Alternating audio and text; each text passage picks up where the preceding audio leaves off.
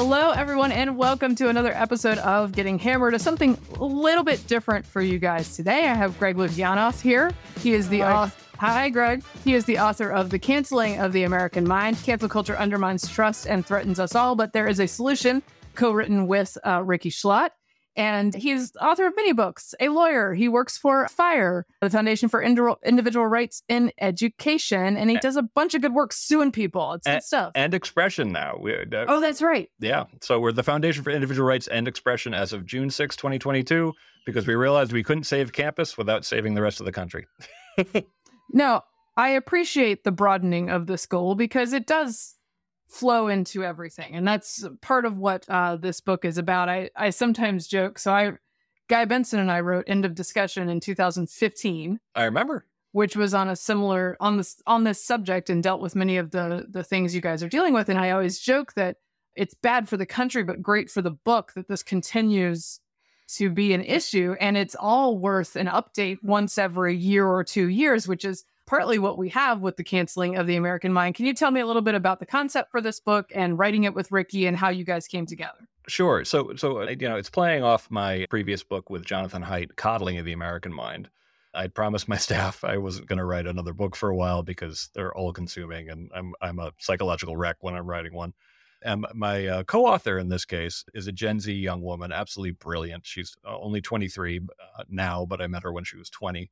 She became a fellow at FIRE. And the idea was, oh, wow. So we wrote this book. Me and Haidt wrote this book that talked a lot about Generation Z, about like how, and particularly Gen Z young women, and how we think we're creating a sort of psychological crisis for them, but by more or less giving them constant affirmation of terrible psychological ideas that will make them anxious and depressed. So we thought kind of like, you know what, now that I have this fellow working for FIRE, she became a junior fellow at FIRE, who we write really well together because I'm an overwriter and she's very good at boiling stuff down and making it terse and readable and understandable. That we do a follow-up to Coddling the American Mind with a little bit of a Gen Z young woman's perspective because, I'm Gen X. Haidt says he's Gen X too. I think he's more boomer, but that's neither here nor there. Right. So, but as we were getting ready to do it, Mary Catherine, I was like, holy, there are still people out there who are saying cancel culture didn't even happen or was a hoax or was a creation of Fox News. And I'm like, I'm sitting on all this data and and I watched this happen on campus and it was horrifying. Like it was a terrifying period that professors were, and it continues to happen, but particularly 2020 and 2021, the scale of professors losing their jobs for saying things that were often quite tame was unlike anything we've seen, period. So we decided to, you know what, let's make the follow-up to Coddling the American Mind something much more specifically about cancel culture. And so we set out to do three things. One, show that it's real, which seems ridiculous, so we'd have to do it, but also show the data and make the point that it's happening at a historic scale that matches up with other mass censorship incidents in American history. Two, get people to rethink it a little bit so they actually start to understand it as being just the meanest part of a way of winning arguments without actually convincing anybody, without, as we say, winning arguments without winning arguments. And then part three is our attempt to begin to offer potential solutions. We don't spend a third of the book talking about it because we think the solution to cancel culture is easy. We actually think it's incredibly challenging and difficult. And we know that our suggestions in the book are just a beginning. So that's how it happened. I felt very lucky to be blessed by two amazing co-authors. Haidt was a real pleasure to work with, and so was Ricky. Well, and as a grandma millennial, I'm like the oldest possible millennial there is. I'm like sort of bridging the gap between you guys. It's like Haidt can be on one end. I can be right in between you guys. Choose Gen X. We're the best. Yeah, no, I actually sometimes feel like I spiritually identify with Gen X. But yeah, so I wanted to offer the definition that you guys offer because I think it's helpful because a lot of people who listen to this podcast will certainly agree that cancel culture is a real thing. They are convinced of this. Yep. However, I think it is important to have the data at hand and to have thought through this because you're going to meet up with people who are going to say, well, Greg wrote a book. Clearly there's no problem. So right, exactly. Nobody threw him in jail and didn't allow him to publicize it. So I don't see what Isn't he still alive? Yes, it's totally fine. So the definition you guys give is the uptick beginning around 2014 and accelerating in 2017 and after of campaigns to get people fired, disinvited, deplatformed, or otherwise punished for speech that is or would be protected by First Amendment standards and the climate of fear and conformity that has resulted from this uptick. To my mind, it is inarguable that this exists, that the locus for it is campuses, and that it has spread far beyond that. One of the reasons we decided to write into discussion is because we saw this uptick in organizing to deplatform people and in it trickling down to just regular people and students who aren't able to express themselves. So tell me about some of the data that you found was most important, because I think it's really helpful to have this on hand to, again, counter this idea, the gaslighting that this thing doesn't exist. So tell me what were some of the highlights of that for you guys. Chapter 1, by the way, is gaslighting of the American mind, because, stuck with a formula, might as well use it. But basically, like, it was the complete internet freak out when the New York Times came out with very clear data showing cancel culture is real and Americans are afraid of it. Because even the New York Times, currently there's a scholar out there who's referring to the New York Times as either being a dupe or itself neo-Confederates. Calling them right-wing wasn't enough, by the way. So apparently they're neo-Confederates now for saying that cancel culture was real. God knows what I should be. So the data, and it's important to keep in mind, like, you always have context first. I started right around 9/11. 9/11 was a bad time for free speech and academic freedom, and about 17 professors were targeted. More than a dozen. That's bad. And 9/11, I'm talking about from 9/11 to like basically the 5 years after, including the Iraq War, professors who were targeted for speech related to that. And more than a dozen, almost 2 dozen, targeted. About 3 were fired. All 3, though, were fired for justifications beyond academic freedom, free speech. 1, gross academic misconduct, Ward Churchill, and he did it. 2, the Samuel Arian, who was originally, they tried to fire him for his speech, fire objected, so they couldn't, and then they just fired him for actual extensive ties to international terrorism. Right. And 3, a case in which a professor of a technical writing class spent a lot of her class talking about her opinions on the Iraq War instead of teaching technical writing, which, actually you can fire someone for. Yeah. So bad period. 17 professors targeted, possibly none actually fired, because firing professors, in my experience, was actually very rare and almost never for tenured professors. Cancel culture is over 1,000 professors that we know of, targeted by oftentimes by students, unfortunately, and administrators. Sometimes professors signing letters against them for their academic freedom, to be clear, for their free speech, academic freedom, teaching things related to their expression that tenure, for example, is supposed to protect. 2/3 of them punished, almost 200 of them fired, over 40 of them tenured. 40. I mean, that's infinitely, literally more than I'd seen in earlier parts of my career, because I'd seen none. I didn't know it was possible. And we also know this is a wild undercount, because why? Because 1 in 6 professors say that they have been either threatened with a punishment for their academic freedom or free speech, and almost 9%, actually more than 9%, almost 1 in 10 students have been threatened with punishment for their speech as well, or actually investigated. And these are numbers that, like, I remember saying this to some younger people, like, oh, it's only 10%. I'm like, it's only 10% of, like, that's like 1 million students. Are you nuts?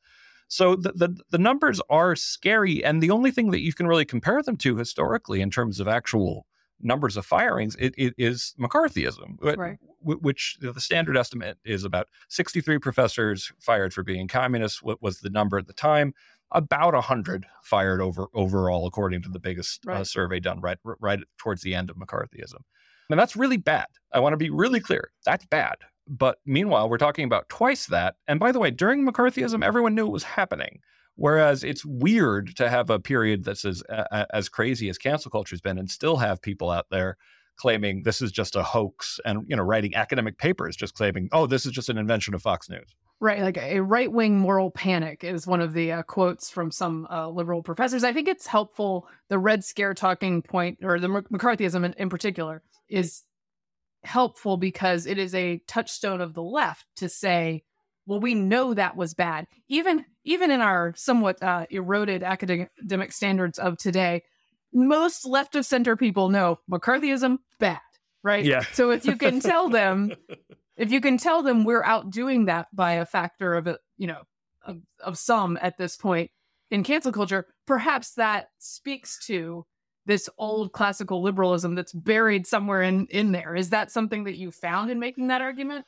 It's been frustrating because, like, when I do kind of more left-leaning podcasts about this, right, they point out we appropriately take it from both sides, Mary Catherine. And, there was recently an article in Commentary talking about how we engage in both siderism. There's like 20 something chapters in the book overall. We spend 3 of them talking about cancel culture from the right, which is real. Mm-hmm. That's why we talk about it. And we are principled people. But when you have 3 chapters on a much larger book, that means you're not saying that these are proportionate. We're saying that certainly on campus, cancel culture is much more a creature of the left. When it comes to and about 1/3 of punishments, though, of professors initially started from the right, is something that we make the point. Now, to be clear, the firing is usually done by someone on the left because that's who runs universities. Right. But a lot of times there are kind of moral panics started by reporters when a professor gets caught saying something that either is really offensive or is misrepresented as being offensive. We talk about a case at Babson College by Asheen Fanzi, who was written up as if he had been literally advising the Ayatollah about where to attack the United States. And it actually, when you see the tweet, he's just cracking jokes about like, oh, you can attack cultural sites in the United States, like the Kardashian residence or the Mall of America. Like it's clearly a joke. It's actually a slightly funny joke. No, that one was amazing to me because I missed that one. One of the things that's amazing about cancel culture and the fact that people say it's not real is that I'm actually very interested in this subject. Mm-hmm. And I frequently miss stories because they're happening constantly. And that means there's many of them. There's a bunch of stories that are happening that we're never hearing about for each of these. And that one is wild because the fake Facebook post is a private Facebook post, correct? Yeah. That is very clearly a joke. If you think the joke is in bad taste, fine. But like, it is very clearly a satirical statement. Yeah. And it got written up as if he was really doing it. And the professor was fired, which is just nuts. But meanwhile, so like, we're taking some flack from the right for both siderism when it's kind of like, well, no, we're actually pretty clear that on campus, it tends to much more come from the left. And among students, it was almost entirely, from the left. When we looked at corporations, very much more from the left. But when I, go on kind of left-leaning podcasts, it's entirely fixated on, the threats from the right. And it's like banging your head against the wall, trying to get people to like, no, seriously. And because I hate to say this, America, but I still consider myself left of center. And the thing I keep on, explaining, like, can't we just admit there's a problem on our side? And I feel like there's an easy out for those of us. It's like, it's the liberals versus the progressives, more or less like they have different ideas than like Gen X era liberals who actually like free speech and actually like are a little suspicious of concentration of power. So we've been taking a fully expected amount of flack from in this case genuinely both sides since the book came. Yeah, well, and I think that's a mark in your favor. And I attempt, one of the reasons I like to follow what Fire's up to is because it will sometimes fill in the gaps in my news knowledge by bringing to my attention things from the right that I hadn't seen, for instance, right? And I do want to be consistent on free speech, and it's very hard to be. It's very hard. Like you have to ask. Nobody wants you to be. Right. and you do have to ask a certain or sort of discipline of yourself and say, okay, even when the guys that I don't like and the ideas that I don't like are the ones being gone after, that's not working for me. So I read the chapters on the right, obviously, and about one thing that strikes me there is that a lot of these attempts are legislative, right? So they are more than a cultural push. Now, I am sympathetic to some of the desires of the people legislating because I'm looking at K through 12 curriculum and going, well, I have kids who I'd like to really make a stink about what they're learning over in these schools, which has, been a detriment to history and civics education and means they're not reading and means they're not doing all these other things. But it's interesting because they're trying to find the line to walk there is like, I want to voice my opinion. I want things to change. K through 12 seems like an area we can work on that. But there's ways to do it and there's ways that are chilling of speech. So what is your thought on that? Well, when it comes to K through 12 curriculum, that's absolutely appropriately, a decision made by the state. I mean, Mike, by the way, I have a 5 and a 7-year-old. They go to public school, and I see some of the people complaining about some of these laws, like what are called divisive concepts or anti-CRT laws. I surely have my issues with them as well. But at the same time, from talking to some of the biggest critics of these, you would think that they just discovered that K through 12 curriculum is a political issue sometimes. And it's like, no, it's always been a political issue. And the scariest response that I've seen is essentially saying, and this is one of the things that got the governor of Virginia tossed out, was saying that, oh, we should completely defer to education school graduates in what my kids are learning without input from. Thank you. Yeah. Yeah, exactly. It's like, no. And basically, and there's a way to get out of this trap, by the way. Mm-hmm. Don't make public education, either don't publicly fund it or make it mandatory. But once it's publicly funded, mandatory, and for your own children, it's the idea that you couldn't have any say in it is nuts. Where you get into some of more of the issues from the legislatures, that comes from when they actually try to affect higher education curriculum. Okay. Now, this is an interesting one, Mary Catherine, because if you look at the response to, there's this amazing article by this respected scholar named Marianne Franks.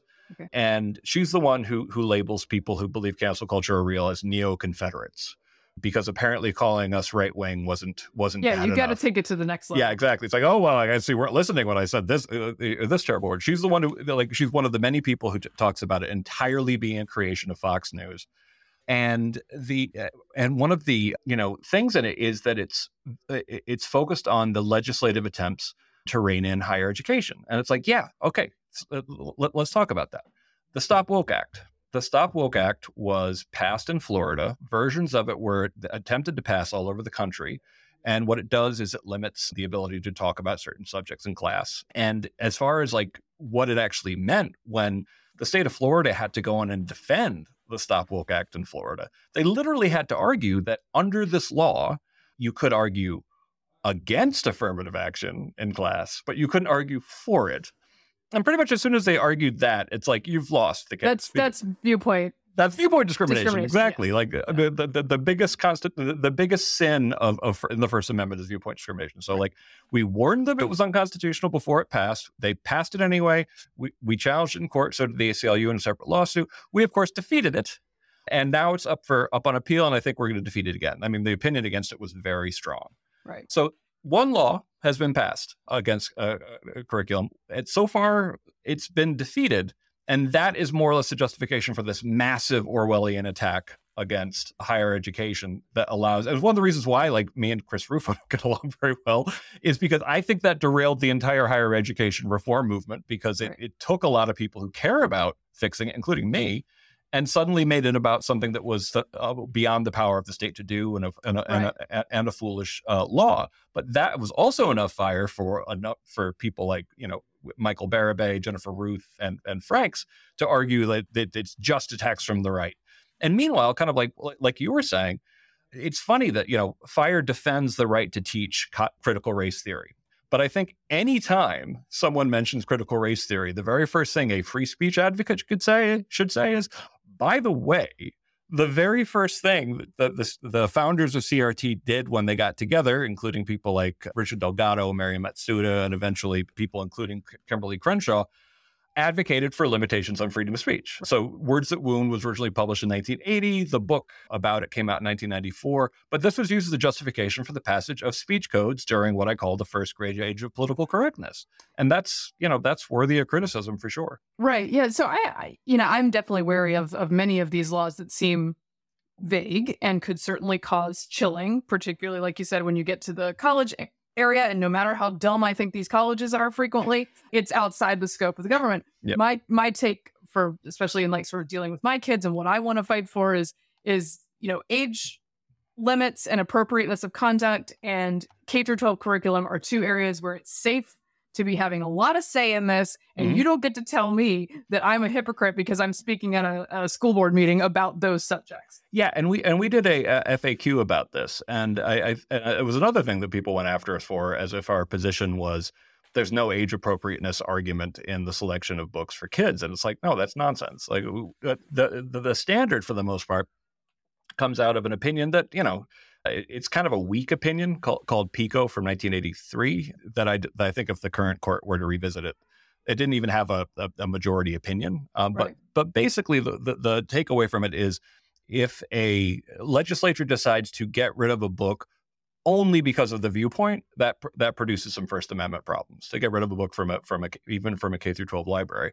But it entirely leaves open the idea that kind of like, if your argument is that this is age inappropriate, Like that's completely different. And Joe Cohn, who is our legislative chief at FIRE, he wrote an article basically making the argument that we should have due process for this, more or less like something that involves parents, that involves librarians, discussing things like age appropriateness. What is a problem for us, though, is when a librarian, this has happened in a number of cases, where they decide that a book isn't age appropriate, and or the legislature decides it isn't age appropriate, and it gets completely removed from the library as opposed to just put in the adult section. Right. Like that bugs us. When cops show up, which has happened several times, that we don't like that.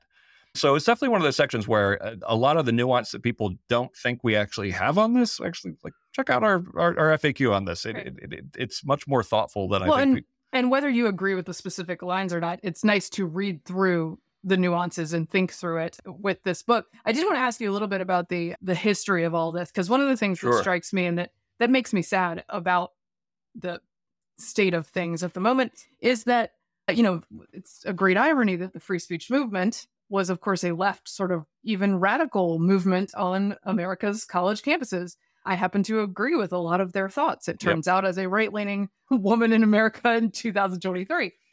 But they gained not only cultural purchase for the idea, but a lot of legal victories in that time after the 60s. And so much of that has been squandered, not the legal part, because we still have those protections, but the cultural understanding part has really been lost to a great degree. I was struck by, I don't know if you saw the video of, there was a person tearing down kidnapped posters of Israelis in New York, and a construction worker who is probably Gen X or a little older. I did see that, yeah. Profanely explains to this person, you can put up your own posters, but you don't get to rip down these posters. And I thought, that guy's giving a better explication of how free speech works than most college administrators could right now. Yep.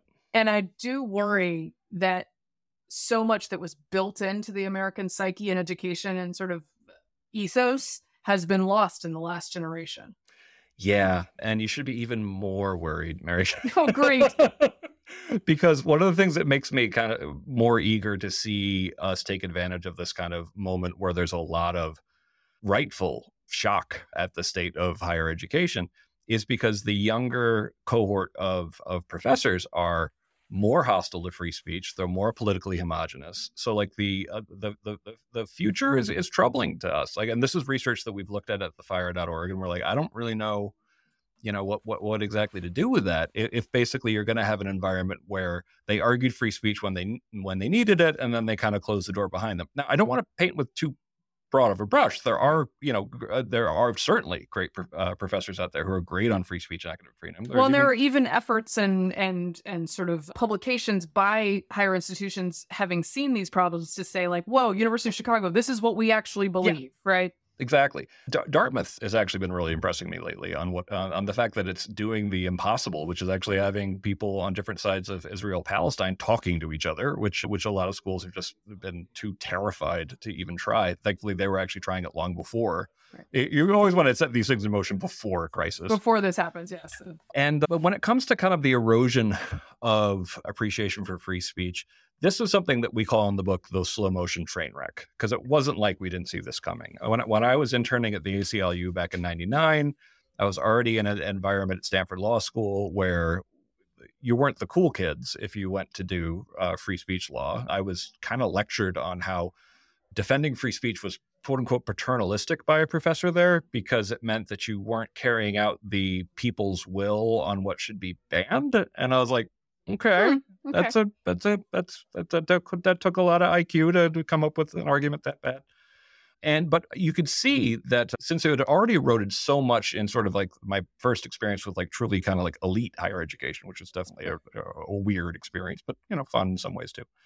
Stanford's it's like a giant spa. But you could see that the sort of like lefty agreement that free speech was good was already kind of dying. And I experienced this a lot, even in like the circles I used to go to Burning Man with, like that it was like, really? This is no longer like, you do know that, like, and I would jokingly say, it's like, without the First Amendment, people would burn San Francisco down, like I didn't mean that literally, but basically like it was a city that really relied on the First Amendment. And so this has been a long time coming. But it's also important to point out there was a very intentional effort to change the political valence of free speech, and it's winning. That essentially the younger generation, the first thing they hear when they hear free speech is, oh, hate speech. Hate speech isn't free speech. It's like, well, no, actually, there is no incorrect. Yeah, there is no hate speech exception. They look to Europe, with admiration. I'm like, okay, you do understand that almost 4,000 people were arrested in 2016 for offensive internet comments in the UK. You are seeing what's happening in France right now. And by the way, they passed anti-Semitism laws in the 90s, and that didn't really seem to help very much. I say that. Are you telling me anti-Semitism is ineffectively banned in France? Yes. Well, but the thing is, I have to explain this to people. I'm like, they think censorship is a sophisticated idea, and I'm kind of like, dude, you just told the anti-Semites that they can only talk to other anti-Semites because obviously you didn't change their point of view. So what are they going to do? They're going to talk to people who are safe to talk to. And guess who that is? Other anti-Semites. And guess what the social science says on that? They're going to get a lot more anti-Semitic if those are the only people they're talking to. And voila, France. Yeah, you talk about this a little bit in The Canceling of the American Mind about how different platforms explode in usership and different user forums will explode once there is a banning or a shadow banning sort of moment on Twitter or one of the mainstream social media pages. So people get driven into their further into silos. Yeah, this was one of the cooler bits of data in the book. And we got some interesting stuff from the National Contagion Research Institute about how people being kicked off of Twitter and then going to Gab led to greater radicalization, which is completely predictable in the social science, by the way. But it's one of those things. It's one of those things where, the discomfort is having to be on a social media platform with people who have abhorrent beliefs. But I always point out, it's kind of like the least appreciated value of freedom of speech is simply having a better understanding of the world as it is, and that includes. And I always point this out because that people will take the truth justification for free speech in this stupid direction where they're basically kind of like, well, we now know that objective truth is impossible to know, so therefore free speech is no longer justified, and then they just replace it with whatever view they have. It's like, no, let's put it this way. Lizard people who live under the Denver airport do not control the world. Right. That's not true. If your girlfriend or uncle or potential hire believes that lizard people living on the Denver airport control the world, that's a really important fact to know. And if that's a popular theory in the country, it's really important for you to know that, because it's not conspiracy theories move the world and it's important to know about them. And there's this kind of naive thought that if I didn't know that, what? You'd be safer from it? No, you'd be less safe from it. So I find myself sometimes, particularly in arguing against the methods that the government used to shut down some of the COVID information, saying, and some of these things were very obviously true. We now know in hindsight, and even knew at the time. But I also don't want to argue that you only shouldn't censor true stuff, because you should also not censor lies or jokes or exaggerations. And in fact, figuring out the truth requires that you have all of those things so that you can sort through them. Yeah, I mean, that's something that we talk about the case of Jennifer Say, and she was someone who lost her job at Levi's for arguing this crazy idea that shutting down in-person schooling would be really damaging to kids, and particularly damaging to poor and minority kids, which of course is kind of accepted now by kind of everybody. But she got canceled hardcore for this. She was called a Very racist for some reason.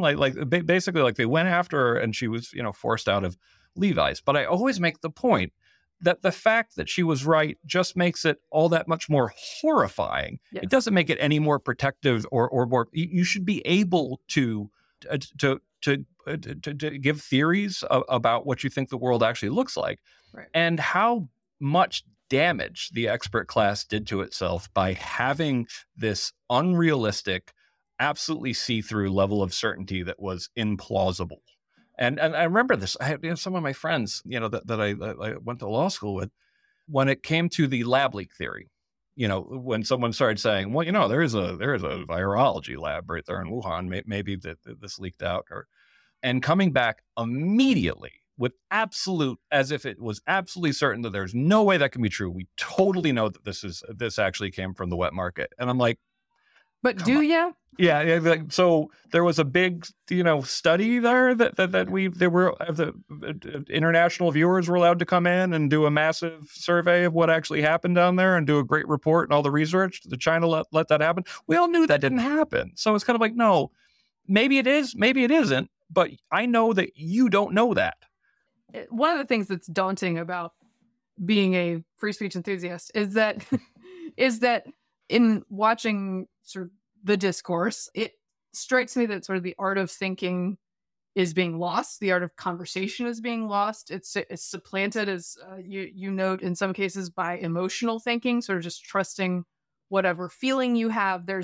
I've seen this in cable news frequently, where there's a demand that I have an emotional reaction to something. Even if I'm saying the same thing and basically agreeing with someone, there would be this anger that I wasn't angry enough about something that was happening, which is like this bizarre need for emotional outlay in my rational arguments, which I kind of rejected. But this all sort of is driven by our natural tribalism, human instinct. It's fun to bully people if you can get them to shut up. Like it ends up being fun to be powerful. Conformity pays, it turns out. And so that's one thing that's discouraging. It's like, to be the weirdo that doesn't go along with those things can become costly. It can become very uncomfortable. How do you battle that? None of it's easy. I mean, battling this is what got me hospitalized back in 2007. Now, the upside of being suicidal and hospitalized in Philadelphia, in a very dark chapter in my life, partially in no small part because I was in the culture war all day long, and because I very much still live in a blue bubble, but it was even bluer back then. Right. And like she would love me when I defended liberals and hate me when I defended conservatives. So, like I'm talking about my girlfriend at the time. Mm-hmm. And my community, sometimes conservatives want to punch me because I defended people who cracked jokes about 9/11. And it just got exhausting. And you couldn't really trust people to be principled on this stuff. And it really did wear me down. So believe me, nobody gets better than I do about how exhausting it can be to actually defend this stuff.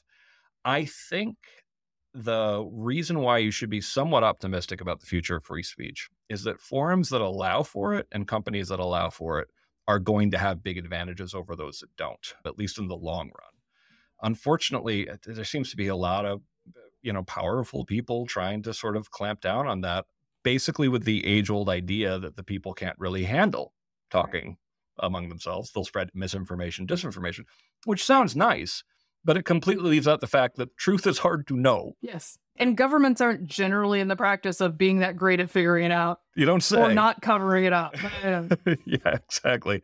So Jonathan Rauch's book, 2021 book, The Constitution of Knowledge, is excellent on this topic for its kindly inquisitors. It is a true classic.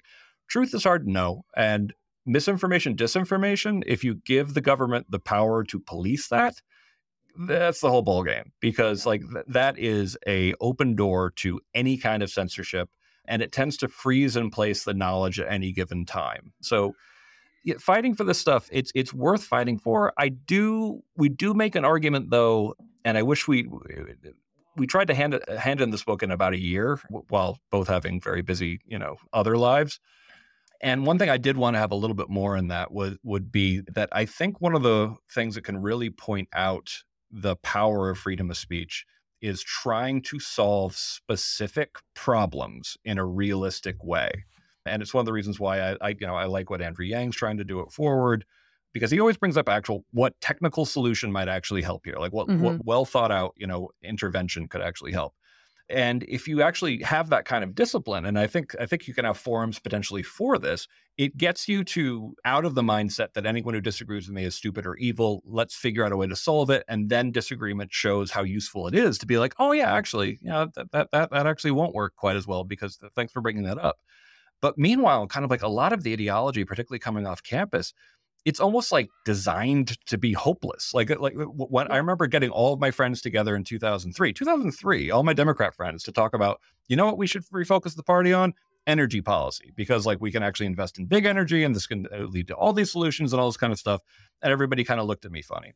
But at the time, it wasn't treated as if I was saying blasphemy. It's kind of like when I talk about some of these other topics now, like when I talk about nuclear and trying to speed up fusion and geoengineering and all this kind of stuff that I think we really need to do if we take these issues seriously. It's treated a lot more like it's just taboo to talk about it, and it's just some kind of weird blasphemy because it has a semi-religious kind of problem that it runs into, where it's kind of like, oh no, but human beings aren't being punished enough for it. We're not suffering enough under your theory. And I'm like, well, good. Well, that feels like it makes it harder to have a conversation. No, there's a couple points that you guys hit on that I want to ask you about, because I think it might be unexpected to some people that they're in this book. One is about therapy, and one is about parenting. So you speak openly about your struggles with depression and the ways that you were able to be treated. And this is something I worry about a lot, particularly post-pandemic, when I got the signal that a lot of medical professionals perhaps weren't thinking through these things in a non-tribal and rational way. That becomes problematic for people seeking help. Yeah. If they feel that they are going to be disqualified as someone who deserves help from the people who are supposed to be oath held to help them. Yeah. No, I talk about the most depressing chapter probably in the whole book is a chapter we wrote about psychotherapy. And this easily could have been the book all by itself. And I think there is a book. There are maybe more than one that takes us on. And, since we were trying to write something relatively fast, it had to be a little bit of an overview. But I am lucky enough to know, partially because of Coddling the American Mind, I know a lot of people in clinical psychology programs. And the stories that are getting back to me are horrifying. Classes, really paralyzed to the thought of, what if it turns out my patient is what do I do then? And of course, the answer is you treat them with compassion, understanding, non-judgment. There's something about unconditional regard, I think is one of the old terms in psychoanalysis. And some of the stuff that I've read since as well, they're not just saying you might want to opt out of treating that person, which is horrifying, that you should lecture them more or less on correcting their point of view. And Camille Foster, of the Fifth Column, he's also a member of FIRE's board. He's Black, and while he was doing couples therapy with his wife, in the middle of one of them, his therapist starts explaining, I think your problems here might be due to internalized racism. Oh. And Camille Foster is the wrong person to say this to. Yes, correct. And he was like, and I think his response was very simply, and I'm paying for this? Because I don't buy into any of this stuff. And what's so scary about this, and I do have a chapter talking about a friend of mine who did kill himself after being canceled, is that I imagine what would happen if I showed up being completely exhausted by the culture war in 2007. And my shrink actually started lecturing me about, how my lived experience could not actually be true because it didn't comport with his or her values. And I can say honestly, I'm not sure I'd still be around. Yeah. That columnist, by the way, was Mike Adams, who is a fellow North Carolinian. He might not have been a native North Carolinian, but he worked at UNC Wilmington, a really funny, sweet guy who wrote great counterculture in the academic world columns and got a lot of flack for it. And it turns out in the dark year of 2020 got a little too much, and we lost him. There's a point in the book where you guys are explaining how the left eliminates voices they should listen to, and you explain that the right does in a different way. It's much more efficient. The left is pretty intricate. But one of the things that strikes me was this paragraph, and it applies to the therapy question, right? If you're eliminating all these people, it says, when laid on top of qualifications like politics or race, the sliver of palatable voices gets even smaller. 93% of the population is heterosexual or conservative. 98% is heterosexual or white. 98.9% is heterosexual or non-Black. 99.1% is heterosexual, non-Black, or conservative. Now we're down to just 0.9% of the population that's still worth listening to. And if you apply that to areas where you're supposed to be helped contractually by people who you're paying, it turns out badly for a lot of people. It's practically nobody. And the very next step after that, establishing that 0.9%, is surprise, none of it mattered, because that actually turns out that if you're a non-white trans person, if you have the wrong opinion, then you're accused of internalized transphobia. You're accused of internalized racism or misogyny. So that's why we call it the perfect rhetorical fortress, because there's no way to win if someone decides to use these tactics. And the thing about that, it's great to have Coleman Hughes, the Black independent, a young guy, freaking genius, trying to embarrass the rest of us by being so smart. But he has a great quote in there. It's like, I'm constantly being told the most important thing about my opinion on certain topics is the color of my skin. But then when I have a dissenting opinion, I get told I'm not really Black. And he points out that that's perfect. That either way, like they either confirm what they believe and don't have to listen to them. We asked, including people like John McWhorter, Wilfred Riley, basically Charles Love, all the Black conservatives and moderate authors that we knew, like, have you been told you're not really Black for an opinion? Every single one of them was like, yep, I've been told that. And I've seen this in action. It's sometimes it's like privileged white people telling Black people that their opinion doesn't matter because it doesn't match theirs, and somehow still think that they're somehow progressive. Well, that's, Guy and I go to campuses, a woman and a gay man, but we don't actually count as a woman and a gay man. No. We are right of center. I want to end with something that has some hope for us, and that is I loved the chapter on parenting. Thank you. About raising kids who are not cancelers, which is something I attempt to do. I want my kids to be critical thinkers. I want them to be independent. As I say to college students when I go to college campuses, and often get a pretty decent reception, better than I expect I'm going to get. You're very likable. Thank you. I tell them, have the courage to be the weirdo in the room. And I know it's very hard. And the reason there need to be weirdos is because ideas have to be tested. And if there's not somebody there to test them, then we're all going through the wrong door and we never know it, right? So I want my children to think like that. I want them to have the courage to be those people. And it's hopeful to me because maybe this is the sphere where I do have influence, even though obviously I speak publicly and go to college campuses. My kids are where I have a lot of sway. Yeah. And I want to raise them to be people who are both tolerant and brave, right? Mm-hmm. And are able to say things that might occasionally have the chance of getting them canceled, right? So what were your tips in there for some things that parents can do?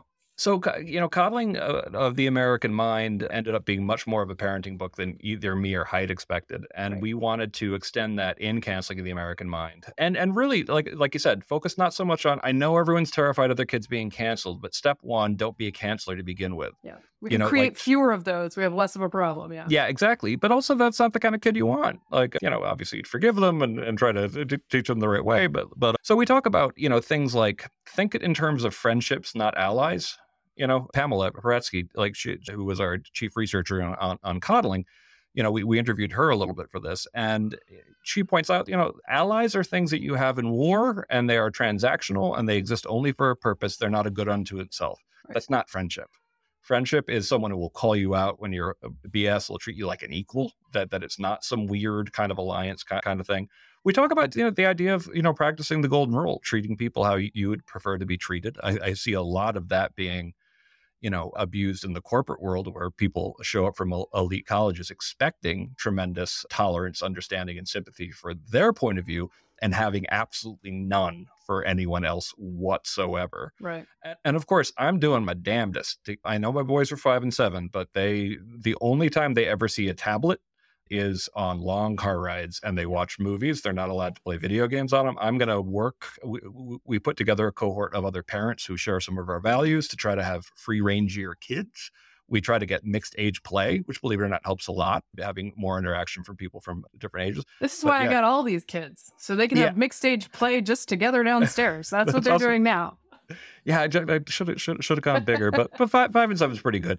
But yeah, trying to keep them off social media as long as possible, but also teaching them stand up for your damn friends, man. Like, even if you disagree with somebody, and you can do this on the internet too. Like when someone's coming after, one of your friends, just saying it's like, listen, this person is a good person can defuse a lot, or it can make you a target too. But if there's more of you, courage is contagious, and there are strength in numbers. Yeah.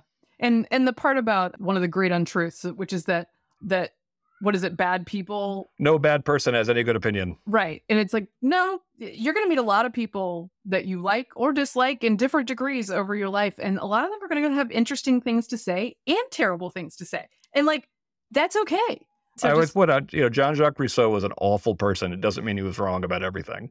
And when it comes to childhood, there are a lot of things I actually take from him. With regards to the general will, that's a totalitarian opinion that I reject on its face, but not because Rousseau was a terrible person. All right, and then one last question: if there's Yes. one big idea for reforming, your favorite one and most doable idea for reforming higher education, what is it?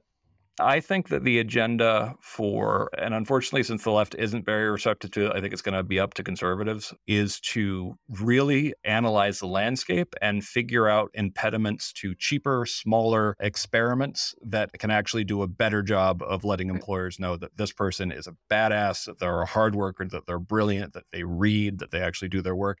And there's ways to do this, honestly. Like, I think about the idea of being like, instead of paying $70,000 to Sarah Lawrence, I'm going to pay $5,000 to Steve Pinker with 10 other students, and he's going to give me a stack of books this high, and we're going to talk about it every week.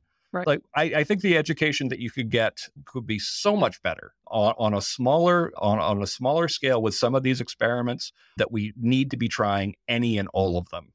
Yeah, and looking at the landscape at the moment, in particular, traditional credentialism doesn't seem to be serving us as well as it has in the past. So I think people are really receptive to the idea that there could be other places to look for smart people. I love that Ricky Schlott, for instance, you hired her before she had a college degree. As a state school kid, I'm always encouraging people to look in other places than Harvard and Yale. They have many merits, but it doesn't have to be everything. And also, if it is everything, then you have conformity, because most people coming out of those institutions believe the same things. Yeah. Well, I point this out about Harvard. Okay, so 45% of white students who go to Harvard are either kids of alumni or legacies, kids of professors or athletes. So not people who would necessarily get on their own steam. And the average grade at Harvard is 3.9, which is insane. It's basically like an A plus. Or I don't know what that actually equals now, but I graduated magna cum laude with like a 3.7, back in the day. And also what I'm hearing from employers all over the country is that also Harvard kids are showing up wanting their corporation to reflect everything they believe politically. And by the way, fire that IT guy who might be a genius, but he's a little bit aspy, and he said something that offended me once. Right. So the product is becoming less and less valuable. And employers are actually coming to me in height saying, I don't hire from the Ivy League anymore. And I said this in the Wall Street Journal this past weekend.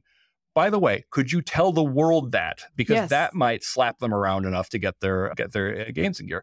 But also at the same time, like, by the way, University of Indiana, these big state schools that you talk about, a lot of geniuses there, who aren't legacies at Harvard, who will run circles around some of these kids from softer backgrounds. Well, yeah, and had different life experiences that build the kind of resilience that's very helpful in these situations. Like being a cook on Block Island before college.